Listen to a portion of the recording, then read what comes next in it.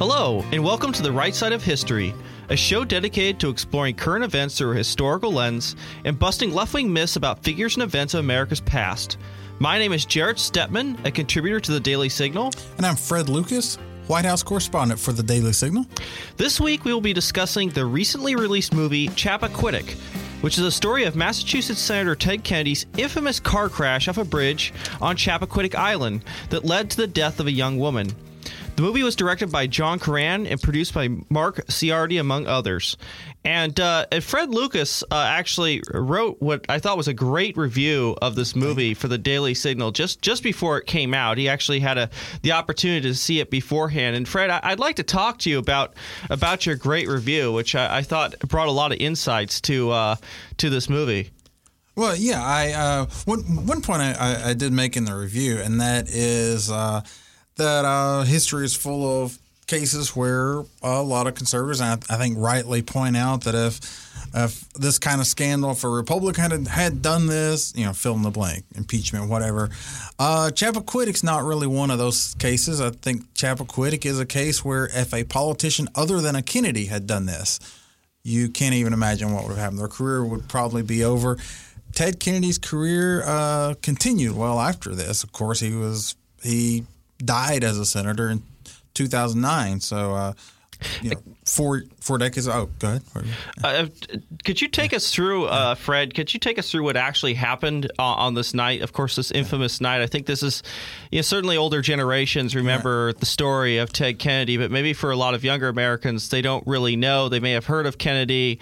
Obviously, he has the famous family name. Right. But could you take us through the night of this incident and what happened? Yeah. And it was well played out in the movie. Of course, there was probably some level of artistic license in the movie, like there is in any historical movie.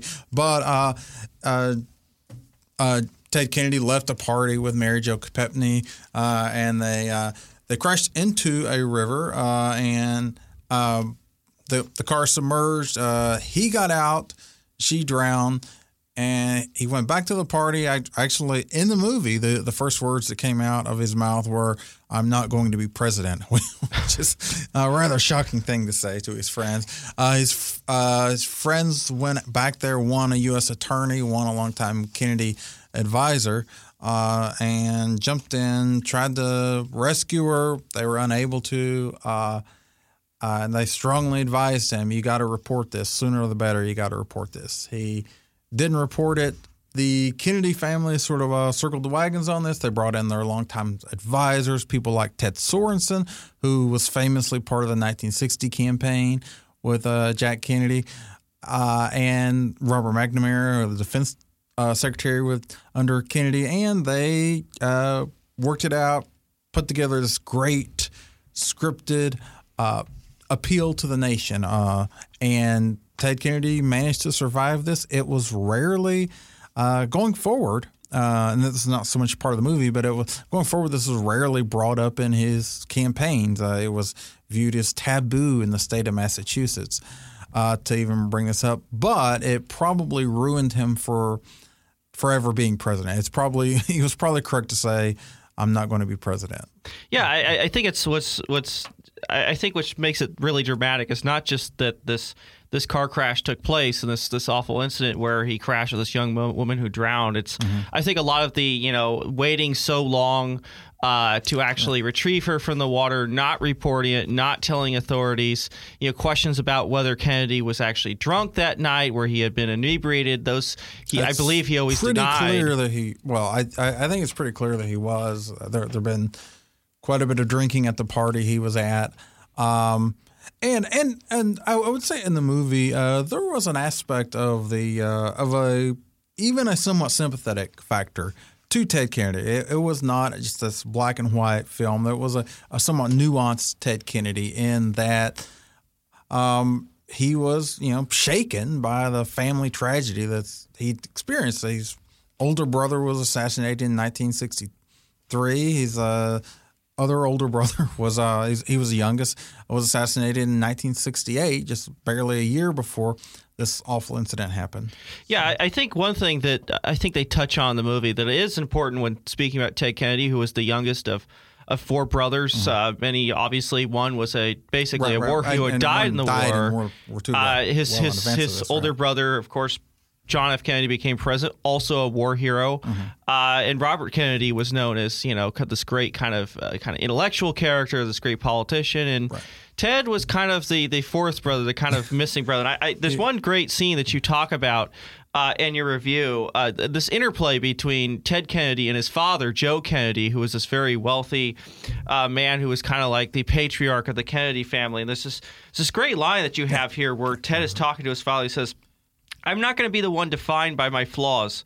Joe was the favorite one. Jack was the charming one. Bobby was the brilliant one. And what does that leave me, Dad? The fat one? The stupid one? I'll tell you what, the one that gets in the most trouble. I can be charming. I can be brilliant. I'm the only son you've got left."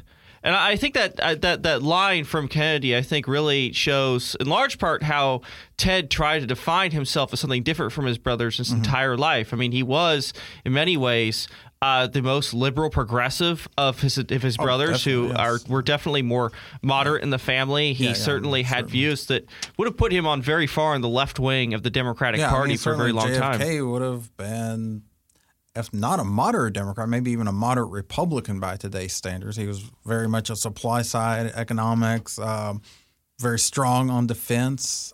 In terms of social issues, a lot of social issues weren't really prominent back in those days, but I've heard people say JFK would have almost been like a Rudy Giuliani type figure or something along those lines. But that's an important scene. That was a scene where Ted Kennedy initially he was going to say that Mary Jo was driving, and he got his people together to say that. There was a point which Joey Gargan, who was his longtime friend and confidant, who was in the movie, who was sort of the conscience constantly telling him, you need to do the right thing, you need to say the right thing here. And Kennedy keeps listening to the Ted Sorensens and the sort of Kennedy cabal that's around him. It was in that scene after he talked to his dad about what does that make me? I can be charming too, and so forth. That he decided he got a overwhelming feeling of guilt and said, I'm going to try to do this the right way, but it's going to be my way, and I'm going to admit that I was the driver. So he was sort of he sort of had tried to keep one foot on both sides throughout the entire movie, and which was a really odd thing. Yeah. So what would you say your kind of final assessment of this? Is this a very highly negative portrayal of Kennedy? Is it even-handed? Was it balanced? Were they trying to bring nuance to the story? Yeah, I definitely thought it was a nuanced look at him. Yeah, I mean that's kind of what I feel too, is that at least the director wanted to bring a compelling story. This is something that many who lionized Ted Kennedy may not even know the kind of details of what had happened. Of course, a lot of people on the right and conservatives have said for years that Ted Kennedy has been unfairly lionized, given the fact that he had this in his record. And it is, I think, it's quite important now because, of course, the Kennedys still are a prominent American political family. They still have Joe Kennedy III is still in Congress. So it's not as if the Kennedys aren't still somewhat relevant today. I mean, they certainly have, in many times in the past, have been unhappy about some of the portrayals that have gone on in the media, certainly with this documentary about the Kennedys that they were not happy about. But, to a certain extent, I mean, I realize this movie was fiction, but it seems to be a fairly historically accurate portrayal of what happened, at least based on what we know. Would you say that, Fred? I think so. And, there was and if I might mention some of the casting here was somewhat interesting because Jason Clarke, who was best known for playing in the Showtime series Brotherhood, he played a Rhode Island politician. So I thought a New England politician in that sense. He played Ted Kennedy. Kate Mara, who a lot of people listening to this probably might know from the show House of Cards. She played Zoe Barnes, a character who was actually killed by the main character Frank Underwood in that show. So I thought it was interesting.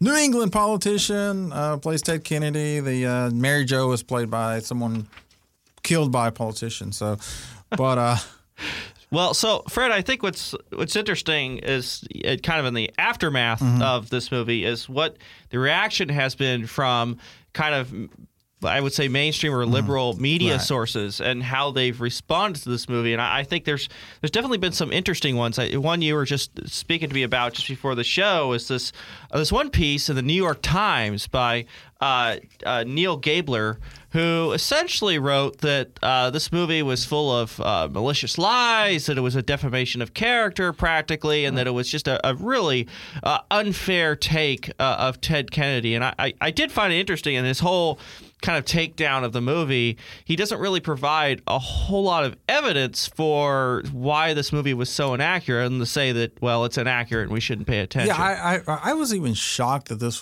could be published, let alone in the New York Times, but maybe I shouldn't have been. That's probably naive to be shocked. But let me read one line from this, which Gabler writes, "Fake history is no better than fake news. It's maybe worse. It's very possible that over time, through osmosis of social media, the despicable Ted Kennedy of this movie will eradicate the honorable F-flawed real one." F-flawed? Well, I appreciate as somebody who writes about history that there's certain ideas, certain quotes and phrases from historical figures get taken out of context or they get distorted over time. That becomes considered truth. But I did find it interesting in this whole article. I would have expected a little more of an actual correction of the record, which would have been fair. I mean, if the story that's told was not true.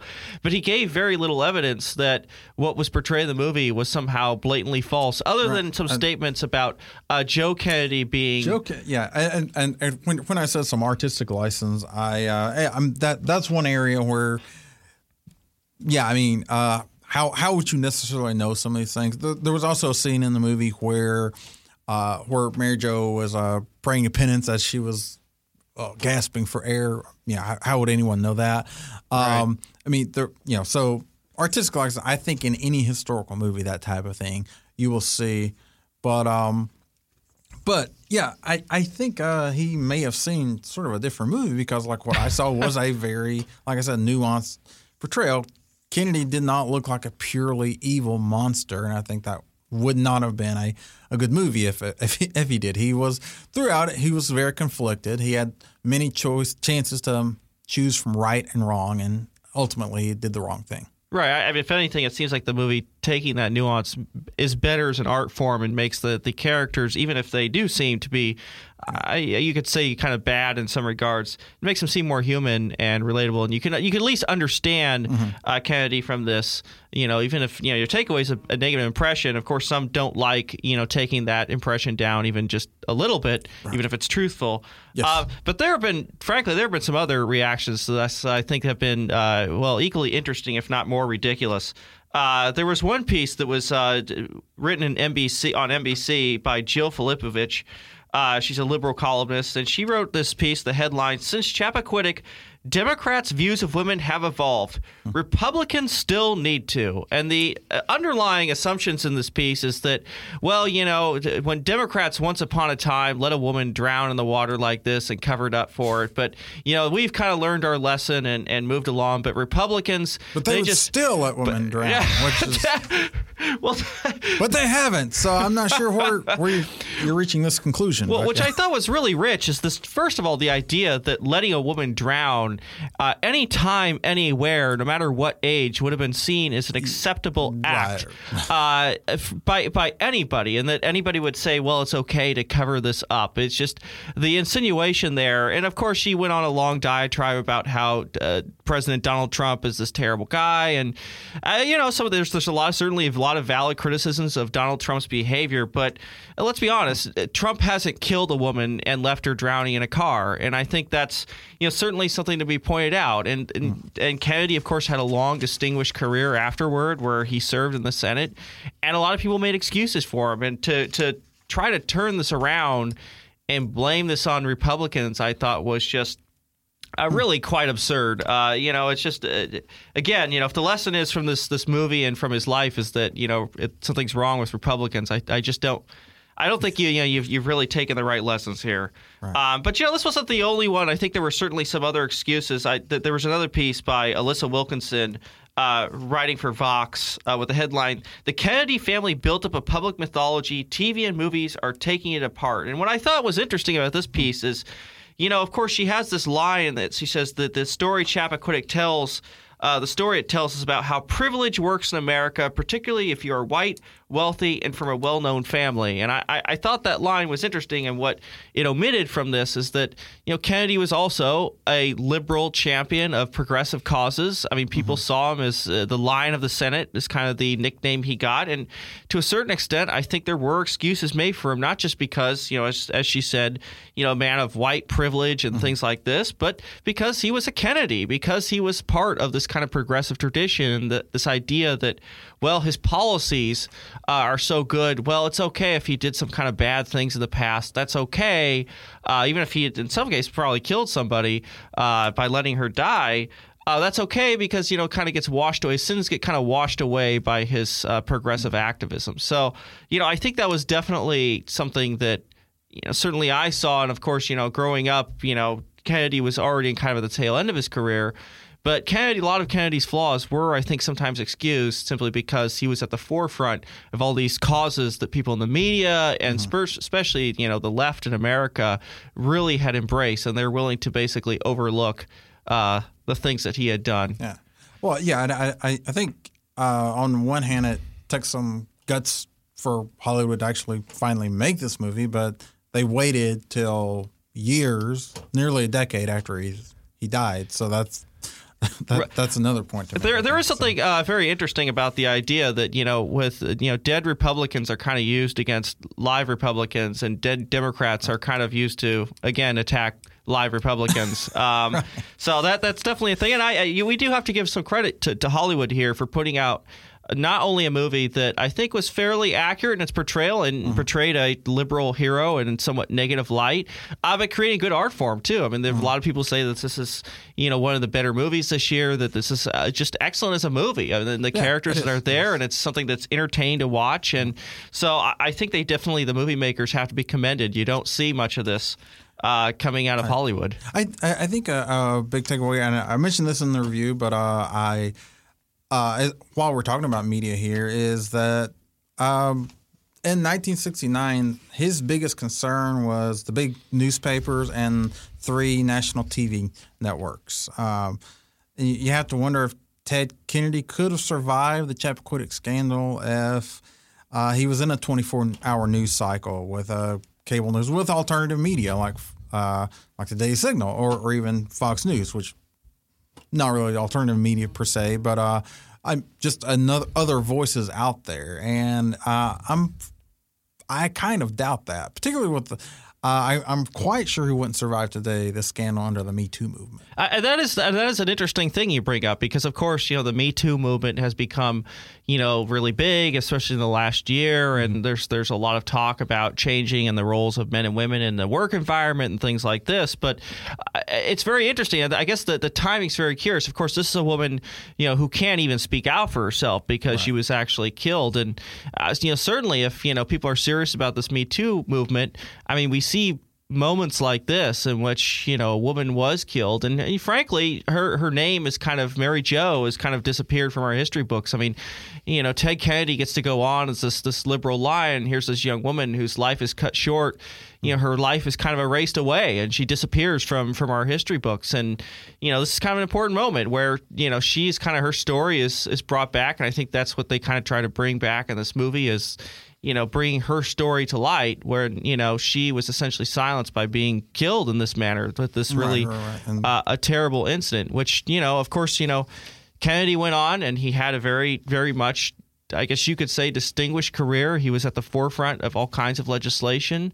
When he died in 2009, there were many discussions about his legacy and what he had done, but almost no one brought up Chappaquiddick, and almost nobody did, which I can understand. I mean, fresh after his death, but yeah, it was if only the good things were. Absolutely, and I kind of want to end things here, and I thought there was this piece that was written by Craig Shirley, who is one of the foremost historians of Ronald Reagan, I think, of this generation, if not the foremost.